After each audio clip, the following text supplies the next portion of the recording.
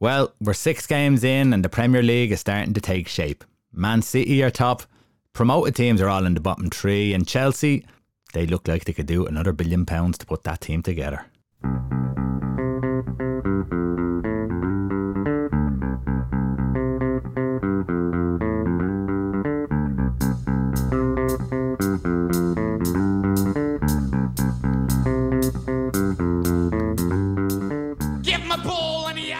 Welcome to the Big Kickoff Football Show in a week where Ange Postecoglou, like us all, have no idea what handball is anymore. Chelsea show us that money isn't everything in football, and Liverpool look like they have a bit of fire in the belly again. My name is Roy Shanahan and I'm joined by David Bogle and Neil Dobbs from thebigkickoff.com. And Dave, Chelsea have played 6 Premier League games and they've won only one. That was a 3-0 win against Luton.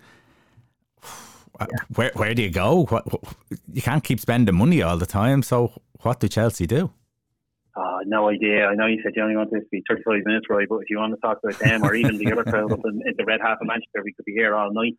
But like with Chelsea, it's just so strange. Like since Todd Bowley's come in, his first signing was Raheem Sterling, 13th of July in 2022, and since then he's bought 27 players, 2 keepers, 6 defenders, 9 midfielders, 10 forwards. Now, don't get me wrong, there's nearly just as many out, but the dreaded P word got mentioned by Pochettino at the weekend about it being a project. Now, in my opinion, I think that's just a bit of a get out of jail, because obviously with the way things are, and it's a bit of a revolving door at Chelsea, I'd say he's already nervous and afraid, but it's nowhere near. If I was a fan, I'd be seriously pissed off if I heard that word. Like, when you're spending that kind of money, they spent $1 billion, £899 million. I could list off a buttload of them. Half of them are even been sold on since then, Koulibaly being one of them. Kukureya, they were trying to shift. Aubameyang is gone. A few others are probably, I don't know where they are. Badiashile, remember him, the defender? I don't know if he's injured or not. And then, you know, in the summer since Pochettino's took over, you know, Lavia, he's been unlucky with. There's Caicedo, Sanchez, Disasi has been starting, Nicholas Jackson, and Kunku, unfortunately, he's injured. And then don't let me get me started on Enzo Fernandes, who ruined the midfield market. Like, you can't sit there and say it's a project when you're spending that kind of money and that kind of players. I know, yes, there's a bit of an upheaval in terms of personnel, but that's because of the mess that was there in the first place. But, you know, early promise in that first game where it looked a fairly even game against Liverpool, you're thinking maybe Pochettino's going to put his little magic dust in it and settle the shit down and they'll be up in the top half of the table. But they're going to struggle the way things are going. I know they're a bit unlucky with injuries, but we can easily talk about United and blame owners, but in this instance, I don't know where to start. What's the real problem here? But to throw that money at it and then to hear that project word, and it's going to be a bit more long term considering the money that's been branded around, that would wind me right up. Is he just trying to, Neil, buy a little bit of time there? Because there's obviously going to be upset within, I mean, you're 15th in the league, you're Chelsea, you're after spending a couple of billion in a couple of years, which is crazy. But you have the likes of Caicedo, Fernandes, Mudryk, Jackson, who all got taken off at the weekend. You can talk about projects all you like. If you're going to spend that money, you're going to have to get them performing. Yeah, I mean, look, let's take the midfield, as Dave said there. He's got Fernandes in there, £100 million player. He's got Caicedo in there, £100 million player. And Mudryk, who's not far off £100 million. It's scandalous that he can't get a tune out at least 2 of them. Imagine having 2 players like that in your midfield, and instantly every Saturday you're not going absolutely bang at it. This guy is quality. This guy is going to take us places. And Chelsea are just going nowhere. And to be honest with you, I find it highly amusing.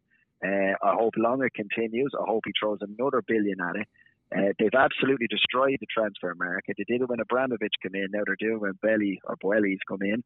And yeah, it's just fascinating to see a number of really, really talented managers go into that club and they're still a mess.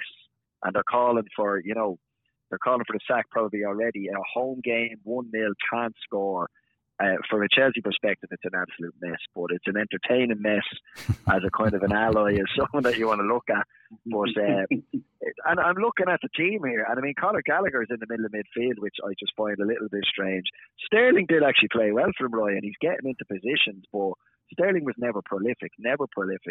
And they just seem to be stuttering all the way through games. He can't seem to get a settled 11. It's just comedy gold. And I mean, everyone thought Pochettino was going to come in learn from the mistakes of the previous manager or managers, and just, set his tone, set out his way of playing. But it just hasn't happened, and it just becomes comedy gold every week. So, yeah, long may it continue. Dave, do you just give him time? Obviously, you have to give him time. You have to only put him in the job. He's only 6 games in. He's won one against Wimbledon in the EFL Cup. He's beaten the mighty Luton Town. So, but some of these are his players. Very few though, and the rest of them are sort of just sitting there. So, like, would any of these players get into Man City or Liverpool, who are in the top 2? At the minute, absolutely not. I'm looking at the starting 11 for the weekend. Obviously players on paper before they signed came with a lot of reputation, but no, at this stage. And I know there's been 1 or 2 new signings that are now injured, and that's all well and good. So he has had a bit of a rough ride, but there's no one there that makes me kind of go, yeah, I take him in a heartbeat at the minute. But look, like Pochettino, we all know, we all rate him, and he obviously done a fine job at Spurs. He had a bit of a troubled time at PSG, but who doesn't? You'd like to think if he was left alone with some sensible people above him, they could spend it wisely and not try and go for some of these marquee 100 million players that don't make any sense. If he has a bit of a say in it, I would say yes, I'd fancy Chelsea to turn it around. But if he doesn't have a say and he's just giving players and you coach them, I can't see the mess getting any better. No, absolutely not. Now, at the weekend, Arsenal and Spurs played out a 2-2 draw. Entertaining game. Ange Postecoglou, after the game, was as puzzled probably as most of us are. This offside rule, or not offside, handball rule, Neil, it's unpredictable now. It's inconsistent. He said that we have to sort of build defenders with no arms now these days to play. What are you making of, I suppose, when you look at the game against, it's Joe Gomez from Luton against Wolves. I think there was a deflection off his knee and it hit his hand in the air. Romero again at the weekend. What's your thoughts on those handballs and just the handball rule so far? Yeah, they're after making a system that wasn't working last year an even worse system that's not working this year. It's almost like at times you think it's any excuse to give the goal and then any excuse not to give the goal. And it's when it goes to VAR, every time now when it comes to a handball, you get the feeling the ref is going to overturn his decision. Now, my personal opinion is, as an ex-centre-back / left-back, right, if someone hits the ball at you from 5 yards and you're making a genuine effort to close them down without getting maybe smashed in the mush, provided your arm isn't kind of above shoulder height, that it's reasonable that you're making an effort. I don't see how you can give a handball when it's absolutely leathered at you. And the one that come off your man's foot or whatever it was and then come up and hit his hand, dreadful decision. I don't know how you can give that because it's a deflection and then onto your hand. My only sympathy would be every now and then you see a handball where it's definitely accidental, but say a header is going into the net and an arm is kind of just lying by their side and it hits them and stops a direct goal. That's the only one where I kind of feel it was preventing a definite goal, therefore fair enough. But these ones that take deflections, these ones that are 5 yards away, it's becoming a little bit nonsensical, and you can hear them on Match of the Day, etc., reading out the little paragraph that precedes it. If it didn't lead to a direct chance and if it didn't do this, that and the other, there should be a very, very black and white scenario here, whether it's a handball or not. But I don't know about you as just a punter that watches the games. You'd really get sick of the professionals. Every time a shot is hit and hits the guy in the shoulder, the chest, anywhere, they're roaring at the referee. They want it. It's becoming part of the fabric of the game now. And you're beginning to think that the players are doing it on purpose. They're smacking balls at the hands and just, any shot is a potential penalty now. So very, very distressing when you're a home team and you're watching them defend and you think, oh God, it's after clipping his arm. And then there's the unknown of whether or not these referees, of their anticipation of it, saying yes it is and no it's not. I mean, Postecoglou is correct. You could just flip a coin sometimes because you don't know what they're going to come up with. Absolutely. It's Dave, this bothered me last year. It's bothering me even more this year. The rule was never a problem. We never had a problem with this before until they started messing about and saying it was a problem. Yeah. It was always accidental handball was accidental, on purpose. You'd know because someone would stick their hand out towards a ball that was on purpose. Accidental, the ball to hand. Yeah. So it didn't need to change. And as you said, Neil said, they've made it worse. It was nearly impossible to think that they could make it worse, but they have. Yeah, the worst thing they could do is open it up more to interpretation. And that's the problem. Because somebody might say it's a handball and somebody mightn't have been, and then they might look at the letters of the law and try and find the angle. And there's nothing worse. Like, I think it was Luton and Wolves, I think you mentioned there, Roy, where it bounced off the leg or foot and into the hand. That's it. And Tim Sherwood went absolutely nuts. And it was that bad and clear cut that even Mike Dean, who was there watching all the decisions, even he couldn't. He said, I'm actually trying to find a reason why he did it, and I can't. Because obviously that's what the refs do. The refs union, they try and find, I think I know why he called it, and he said he couldn't. So even he had to admit that it was such a bad decision. And this thing about a natural position, Dave, a natural position, your arms down by your side, that's not natural. No, to get balance, to be able to slide in, to make a block, you have to have your arms slightly away from the body to keep balance. It's you don't see people walking a tightrope with their arms down by their side. So it just doesn't make sense. And so have to go back to more black and white. Yeah, so they definitely need it bringing back. Everyone kind of knew when it was on purpose and when it wasn't on purpose, and no one really had a problem before. So they need to change it back. Dave, I'm going to stick with you on this one because Liverpool do look like they have a bit of fire in the belly again, and that midfield has certainly given them legs, hasn't it? Yeah, Shay Gibbons stuck his head out today because not many people have talked about Liverpool pre-season because obviously for most of what happened last year, and obviously they were kind of sucking and seeing and waiting to see what happened, but he kind of came out with an article on BBC today about Liverpool's 2.0 and is starting to get confident that they could be up there competing with potentially Arsenal, not necessarily up as high as Man City, but definitely up there, and he's the first one to really go at it. But on Sunday, it was the first time, like, the guys have been playing well, and Szoboszlai has been getting a few people from outside of Liverpool who are going to go, I think Liverpool have done another decent bit of business, but it was the first game where Liverpool really did control that midfield, and the two boys, along with Curtis Jones, really did a good job and was a bit old school, a bit pressing from top to bottom, and protected that potential leaky defence, as we all know, quite well. And as much as we conceded the goal, you didn't really kind of feel too concerned because there's always goals on that side. But the two boys really did well. Szoboszlai with a lovely little dink over the top for Jones, which was disallowed. But then McAllister went and did the exact same thing in the second half with a fine finish from Núñez. Jones finished off the season quite strongly and was starting to show a bit of confidence and was willing to step out from the crowd. And it's definitely spilling into the team now, and he's going to really put it up to the likes of Gravenberch and a few others to try and get in with the two lads, because slowly but surely they definitely have the pace and they definitely have the legs, which was distinctly lacking last year. And with those two, with the both defence and midfield working, or not defence, with forward and midfield working potentially, that could kind of hide our deficiencies in the back line enough to get back into the Champions League spots, and who knows how high. Neil, Liverpool and Man City, that's the title race this year. No, I wouldn't necessarily. I still think Liverpool have a little bit more to grow, Roy. I think they do look like the most likely. They look like the most settled, and I think mainly the biggest difference for me is the firepower up top. He's replaced a new front three. Núñez has definitely found his feet in the Premier League this year. You can see it. Even his link play was better. They needed Diaz back, didn't they? They needed Diaz back, and Diaz has brought extra legs. Like he had, who was it that was playing? Soufal was on the wing, and I mean he drifted by Soufal sometimes where you were just.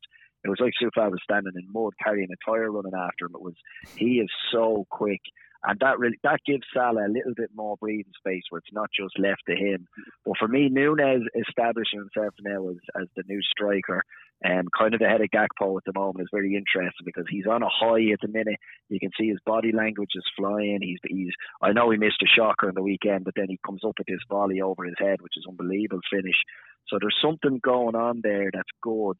I don't think they're the finished article yet. I still think McAllister in that kind of sixth role is a little bit of a square peg in a round hole. But as Dave is saying there, you look at when it was Henderson, Milner, Thiago, Wijnaldum, that type of player. Now you've got Szoboszlai, you've got McAllister and Curtis Jones. They put in the same amount of work in the middle. They give you the same amount of legs, the same amount of press. But the difference is each of them are really, really good on the ball. Their distribution, putting balls through, the little clever balls over the top were absolutely fantastic. So the 2.0 to me is the fact that your midfield has moved from being completely workman-like to being a little bit more flash. And with the lads up front and the options, like he brought Gakpo and Jota off the bench, 10 minutes to go, didn't even give them a whole lot of time. And it's massive options and massive firepower up front for them at the minute. Yeah. Dave, Man City have changed their team, first team, a little bit. There's a few gone out and there's a few gone in, and they've seamlessly slotted into their positions. And this is what you look at. You look at Chelsea, you look at Manchester United. You might even say with Newcastle, it's all about the players that you bring into the club, your purchases. And it shows with these two teams, doesn't it? Yeah, they do their homework. Obviously, Liverpool got confident briefly for Casado, but look at the amount of money they saved. He's a good player, but is he worth that much? Because with that type of fee comes incredible responsibility. But Szoboszlai and McAllister, obviously still, they're not cheap, that's for sure. But now you look at Man City, they've obviously done their homework with who they bring in. Like, even Kovacic, who wasn't there the weekend, that's a very clever move to bring somebody in a bit similar to Gundogan.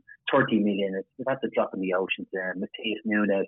And you're coming into a Man City side, it's easy. And when that side is nice and settled, you can bring in one or two of these players that you don't have to buy the big top superstar who's going to come in with an ego and set the apple cart. They're going to come in and be actually grateful that they're in that team, and they're going to just follow suit.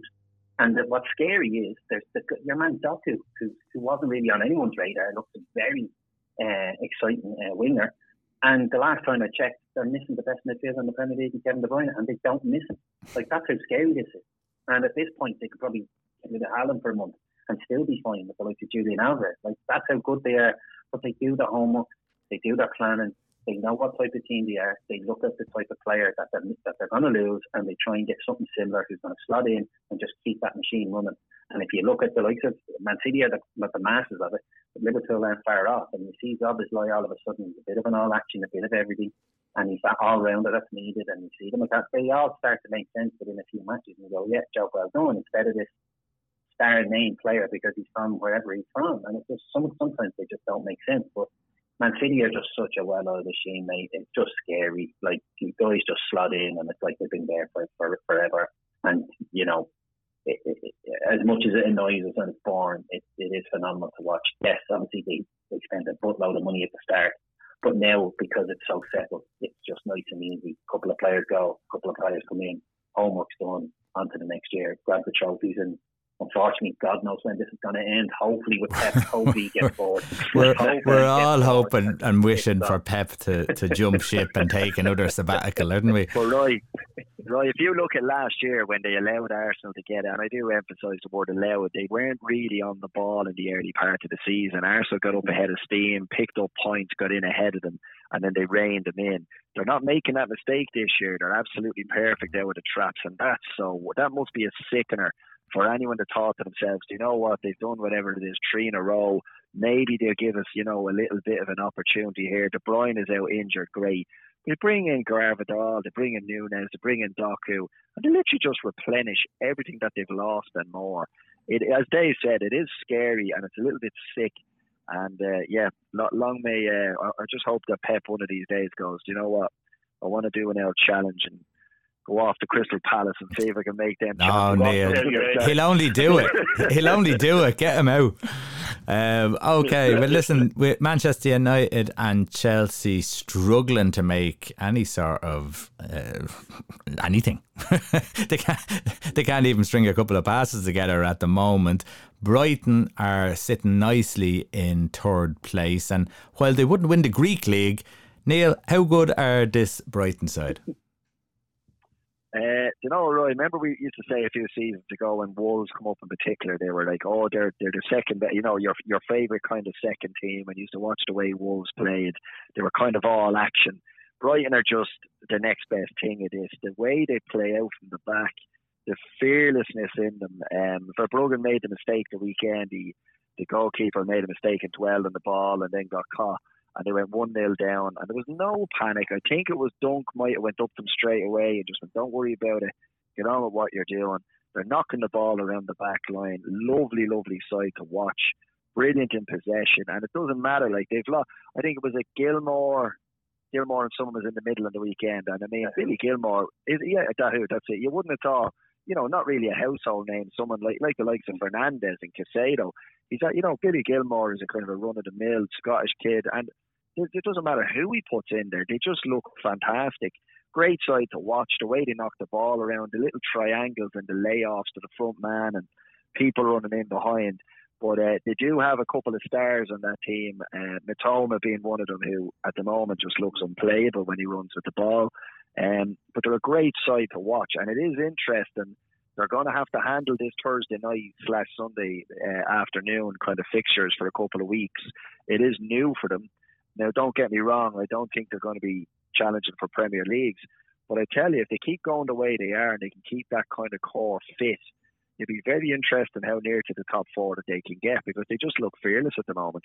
Yeah, and it doesn't matter, Dave, who they put into the side. Again, as I said, like they lost in Europe, but I mean that's their first experience in Europe, and they'll learn a lot from that. But the players that they swap in and swap out, there's not a great difference between them, and they all just seem to know their job.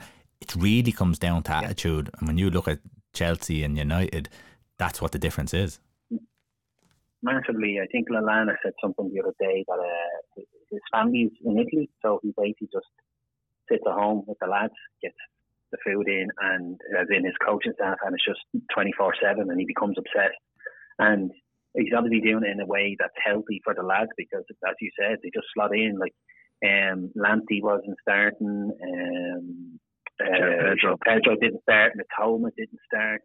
Ansu Fati didn't start. There's some serious players on the bench. Solly March didn't start, and it didn't faze them. Obviously, it's a good team to come up against of a Sunday after Europe in Bournemouth, and they looked at them quite handy. And there's one and not is starting at Dingra. We're still getting used to who these lads are, but they're going to probably come star names in the next 3 to 4 months. Like, it's phenomenal. Like, and we give Man City praise, but whoever is in the background doing the homework for these lads, Jesus Christ, you'd almost tip the hat that it's even better, because they are really going to different levels to try and find some top talent. Yeah, absolutely. You got to give the manager the most amount of credit. He went in after Graham Potter, who at that time was good enough, and everyone rated him so highly with the job that he did. And everyone went, oh my God, what a brilliant team Brighton are. Fair enough, we used to say they don't have an out-and-out goal scorer. It'd be interesting if they had one. And he's after coming in there. He sold off 1 or 2 of his best players, and they just keep getting better. Like, it's so impressive what he's done with that group of players. And if you were to flip that and bring the likes of Pochettino in there and say, right, there's that 11. And as Dave said there, like Veltman, how do I pronounce that? Buonanotte. Who are these guys? Ardingra on the wing. Who is this guy? Right? Like, there you are, Posh. There's 11 players. Make a team out of them. And I mean, what De Zerbi has done has been unbelievable. And he'll be the next guy now, because what's going to happen is people are going to look at what he's doing and think, if you can do that with Johnny No Name, what are you going to do if I give you a couple of £100 million players? So that's what's interesting about it. But the football they play, the courage they have on the ball, and the style they play, absolutely brilliant. Briefly, though, Neil, this is what could be scary for top teams. They need to do the homework, because Brighton were doing this under Potter, and now they're doing it under De Zerbi. So who's the one that's doing it? Like, it's not. I would say it's not those. I'd say they're very top coaches, but I'd say it's someone else. Like, you know the way it was Edwards at Liverpool. Like, who is their version of that? Because that's who it really is. And I'm not trying to take away from De Zerbi, but that's where, if you're bringing De Zerbi, you need to bring whoever's in the background as well, because that's the only way you're going to get the same results. I'm sure Chelsea are finding that person out now as we speak. He's in the back of a van being followed up, and he's in the hostage. Okay, Liverpool legend Jamie Carragher has been labelled a disgrace by Aaron Ramsdale's dad for laughing at the Arsenal star. It is the third game in a row in all competitions that Ramsdale has sat out, though he is refusing to make a fuss, and he is fully behind his rival Raya. The cameras cut at the weekend, Neil, to Ramsdale on the bench. The ex-Sheffield United star was smiling in amazement. In fairness, an unbelievable save by Raya. But speaking on Sky Sports, Carragher stated he believes his reaction was all show. He said, "I thought it was like the Oscars. You know, when someone loses the Oscar and they start clapping and smiling the other person. I was laughing when I saw that." He's absolutely devastated with that, really. What do you think? Well, listen, at any age group, when I coached the 14s all the way up to the Premier League, if you're not in the starting 11, right, I don't care who you are, anyone that's ever played football, it's pretty devastating. When you're left out, you're on the bench, you can be magnanimous, you can be, supportive, you can say all the right things. Oh, listen, it's all about the team. I hope the team does well. I believe in the project. But deep down, anybody that's not in the first 11, and I would say Ramsdale falls well into that category because he's really come alive in the last year/2 years under Arsenal. It's raised his profile. He's been pushing Pickford. He's been getting nearer to that kind of dream of being a number one, maybe winning a nice bit of silverware. I'm not saying he must have known the cameras would be on him. By all means, clap wherever you want to do. But inside, I would half agree with, you probably didn't need to say it, but I'd agree with Carragher, and I would say he was breaking inside. He was, oh man, I can't believe he did that. There's another week on the bench for me. So he's in a dogfight. I won't say I pity him by any stretch of imagination. This is football. It's people bring in competition. You have to deal with it. You have to learn. And yeah, I wouldn't say he was delighted he made the save, but look, he gave it an acknowledgement. I wouldn't really go too far other than that, but I would definitely say internally he's dying inside being left out. Dave, we've all kind of tripped, fell and hurt themselves, or fell off our bike and got a little bit winded, and we'd hop up really quickly and pretend that it really didn't hurt us. But it is, and it does. And in this case here, he probably knew that camera was going to hit him, and it shows how much it is hurting him now. He firmly at the start of this season believed he was going to be number one. Absolutely. Neville said something similar as well. He said he's either the ultimate teammate or he's a bloody good actor. But to be honest, the Nevilles and Carragher of this world are very tuned into social media because he's been getting hopped on for a long time for playing to the cameras. He got a lot of stick over one of the episodes of All or Nothing where they won 3 or 4-1, but he was there as if they lost the World Cup final because he conceded the goal and people were going, he knows damn well he's in that dressing room and there's 15 cameras in there and he knows the fans are looking at it. They know what this is, and this is going to create likes and links, and people like us are talking. And to be honest, I'd say that's why the dad bit, because he's been hearing about this for long enough. So when it becomes mainstream like that with the lads, without a shadow of a doubt. But the reason why he probably reacted the way he is, because maybe he does believe it himself. As soon as I seen it, I went, this is going to create a shitstorm. The clickbaiters are going to enjoy this. It is what it is. We all deep down know he's disgusted. But if he's being nice, he's being nice. If he's acting, he's acting. I don't care, because at the end of the day, as soon as he was signed, he should have known the writing was on the wall. Because when he was signed as the most expensive number 2, Arteta obviously had him in mind to start, and he got rid of, I nearly said Jay Leno, Bernd Leno. He would have been struck. Jay Leno anyway. The writing was on the wall as soon as he bought David Raya, so he should be well prepared for this, because as soon as he was bought for 40 million, he should have realised, I've been here before, now it's my turn for whatever reason. And of course Arteta bided his time, and now he's in and he's going to have to get used to that bench. So clap all you want, mate. Best of luck here. I'd be shocked if he gets back in now. Well, you find it interesting, Roy, when you listen to the ex-goalkeeping pros. So Brad Friedel spoke about it, Shay Given spoke about it, and their kind of view was they didn't feel it was healthy when you don't have a dominant number 1 and you don't know, as in when a guy comes in. Now, I wouldn't have thought that. When I seen him sign Ray, I just went, wow, that's another good goalie now, and they've got a bit of competition. But them guys who have played at the highest level and have been pros for many, many years, and they've done their badges and everything else, they've come out and said it's not a healthy scenario having 2 goalkeepers where you do not know who the dominant is. And Friedel used the example of Liverpool. You've got Kelleher there, but no one is under any illusion that Alisson is the number one, and he reckons there's some sort of a cross wire, be it that Arteta didn't portray it, because they definitely feel when Ray is signed, he was told, you're coming in here and you're going in there. So it's interesting, their view, isn't it? Well, that save is definitely hammered home that thought that he may very well move in January. I wouldn't be surprised to see it, because exactly for that reason, what you're saying, that Ramsdale is a level of goalkeeper that he couldn't accept being on the bench, and surely he's going to have to look to move on. Okay, we're going to finish off with something that Neil mentioned before we came on, and that was interesting. He asked, if Bruno Fernandes was in any other top team in the Premier League, he'd be lauded as the world-class player and held in higher regard. Instead, he's painted as a whiny shitebag. I like those words, Neil. do go ahead and discuss. We'll let you have the first one.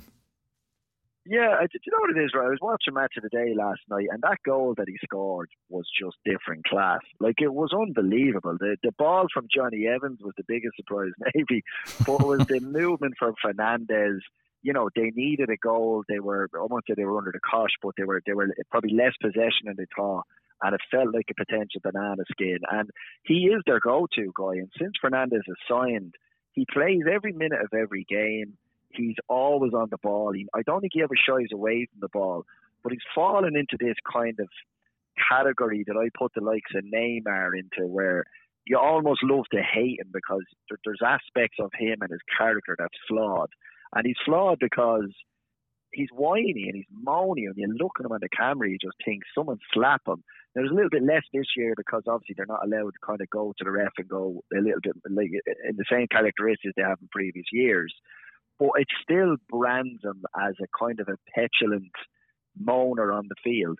But at the end of the day, when you look at him, and I was just thinking this to myself, you put him, say instead of Tbko, whatever it was, they signed, or Kovacic, more likely for City. If they'd have signed Bruno Fernandes and put him in that midfield, he'd be an absolute superstar. He'd be playing with like-for-like players. They'd each be as good as him, and you would imagine he would thrive in it. Put him in Liverpool's team, put him in, well, I won't say Chelsea's team, put him in Arsenal's team instead of Odegaard. He'd be lauded. It just depends on your perception of him when you see him on the field. But does it ruin the overall kind of legacy that he'll leave? Like, he's here a couple of years now. His numbers have been brilliant, takes the penalties, big game scorer. He still thrives in most games. But yet we don't look at him in the same way you look at Kevin De Bruyne. We don't look at him in the same way even Odegaard last year.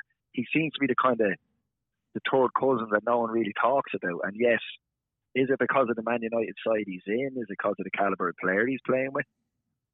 Well, Dave, what do you think? You shoot there, because when I look at Bruno Fernandes, I've said it before, and I know yous have. I think you're slightly changing your tune, Neil, because and I think you're right. I do think that he is a quality player, world class. I'm not totally sure, but he is a quality player who turns games in situations. He creates goals. He scores goals. Dave, what's your thoughts? Yeah, he's definitely a Marmite player, isn't he? Like, you kind of tend to either love him or hate him. Look, his attitude on the pitch can, depending on the game, if United are losing and he kicks that off, you can look at it and go, look, that's probably half the battle. But then sometimes you watch some of the games, and I've said this a few times, like where he was spent after 60 to 70 minutes because he's running around like a madman and overtaking players to chase people down, because there's a lot of lads out there who are not putting in much of an effort. There was a famous video from last week's Champions League game where the ref outran the whole midfield on a counter-attack by Bayern because they all were that slow. Like, that's the midfield who he's with at the minute. So maybe that's half the reason why he's pissed off. But there is no denying his qualities, and he's a smashing player. He's great at assists. He's great at scoring goals. He is the type that can be petulant, and he's in referees' ears. But 20 years ago, he'd have slotted right in with your Paul Scholes and Roy Keane. He'd be there chasing your Roy Rennie like the rest of them. Like, that was the type of player that was expected at Old Trafford 20 years ago. While now, some people don't like it, some people do. Like, he is very much a guy who splits it down the middle. But I think there's an element of his attitude, but I also think there's an element he's seriously pissed off at what's around him, because this is probably not what he expected when he came to United. But I definitely think He is arguably their best player, or if not one of their best players. And I think that's where some of these frustrations come from. It's not just purely down to he's just a whiny shitbag. He genuinely can be frustrated about what's around him. Do you think it's because he's a captain, Dave? Do you think that weighs on him as well? Yeah, maybe look at him. When we look at him as a captain, we feel he should be carrying that team better with a little bit more poise, rather than let his emotions come out so freely. I definitely think that plays in my mind when I watch him. I want to see my captain be a little bit more, calm and leader rather. I agree with you, Neil, but it's also a shit show at the minute. I think he is trying to step up a little bit more, but also like there's some dodgy elements going on within United again, and the stories are starting to leak out now of infighting, and there seems to be clicks going on again, and that's not gonna help the side. And then you've got the likes of Solskjaer coming out over the last few days, getting brave and saying he's offered it to a couple of people and he said no, and the rumours are that it was Pogba and Rashford, and that says it all. What a shit show Solskjaer was, the fact he was going to give it to those two, and one is gone and one now. That's the rumours who they are, and obviously Maguire is a second or third or fourth choice, and you see what they thought of him last year, when they just started to ignore him under Ronaldo. So like Fernandes is probably realising what a mess it's there. He probably wants to do what he can, but best of luck to him and Ten Hag, because there's still a lot of work to be done there. And like, I'm not feeling for him, or I don't feel sorry for him, but I just can't. I just don't think it's all down to the fact that he's just whiny. I just think there's a lot of mess there, and I'd say it's very hard to be around that all the time. Like, all you have to do is look at Sancho. Apparently, he's not even allowed into the dining room now. He's with the kids, and that's it. And he can't come back unless he says sorry. It's just bonkers what's going on there. So, well, I've looked at that. Didn't expect that. Yeah, I've looked at that, the Sancho scenario. Said it when they were buying him in the first place. I didn't see what they seen in buying Sancho. I thought a lot of stuff was blown out of all proportion when he was over in Germany. I had watched loads of games of him playing, and I didn't think that there was anything amazing about him. He had some good moments. He had some goals that were half decent, but I thought there was a lot of little tap-ins, and his performances weren't great around him, and so I never really grew on him, and I kind of hoped against hope that he would just prove me wrong. He hasn't proven me wrong. On the pitch, he has been very, very poor. At best, an average game. He probably is his best game. He has been very poor in Manchester United, and I could see where, in a situation that he is maybe disruptive, maybe depressed. I don't know if that's the situation, but I don't see a fully focused player there. So I could see where that there's issues there. But I'm starting to see, like, Man United have bought your man Reggie for left full. He has been their best player in the last couple of games. Yeah. He has worked his arse off, chased everything, full-hearted into tackles, full-hearted making runs forward, and he's embarrassing every other player on that pitch. When I look at Fernandes, he's a player who has a point to prove. Like, yes, if he doesn't make it there, there's only one way to score it, and that's the type of players that maybe United should be looking at instead of trying to buy these in names that are just mercenaries. Like, and some of them, let's be honest here, but let's jump into it. 4 or 5 of these are Ten Hag players, and not one of them is impressing so far. No. Like, they're too inconsistent. So there's a lot to be looked at here, and the easy option is to blame the boys at the very, very top. They deserve 90% of the blame, but there's a lot of shit that's down at the bottom with the players and the staff as well that they need to get together. And Reguilon is arguably the biggest thing there, because he has a point to prove and he's playing like it. And that's the type of player they need to be going after more often. Absolutely. But isn't it incredible, lads, when you look at their first 11, or sorry, not their first 11, their squad there, even for the weekend. Now, I know Amrabat, Varane were wherever had injuries and they'd only come back. But imagine, like, if this, I'm thinking from a Liverpool perspective, if you still had lads like Anthony Martial still on your subs bench, Donny van de Beek still on your subs bench, what the hell are people like that doing at the club? Johnny Evans was brought in as a stopgap and he started the game. Lindelof has been there a few years. He's never going to be the answer. Delot was playing right back. McTominay, they're not going to bring you on. You just feel there's 7 or 8 players. Like, it's almost like the Chelsea second string where you're waiting for these lads to move on now because you've signed too many players. They really need to bring in more quality. Like, that first 11 of United's there. I don't want to say bang average, but my God, there's 7 or 8 better squads in the Premier League than that.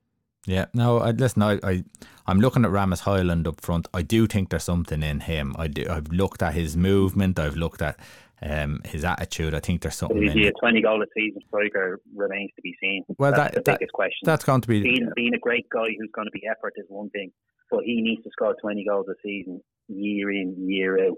And no one has a clue about that just yet. No, that's the truth. But if he played for Manchester City, he'd probably have more of a chance, you know. So it's your environment as well. I look at Bruno Fernandes. He does be hot and cold on the pitch. There's no doubt about that. He has great moments, but I do think he's hot and cold, and sometimes his emotions drift them out of games, and I'd like to see him a little bit more controlled. But maybe, listen, you can't fault him for his assists, his goals, and his desire for the team. I think with some of what we've talked about, Roy, has to play a factor. I'd say he is one of those that I'd say it's frustrating some of the times he's playing around people who just don't seem to care as much. Like, don't get me wrong, he is whiny and he can be difficult, but if you're with similar players, United are a different animal.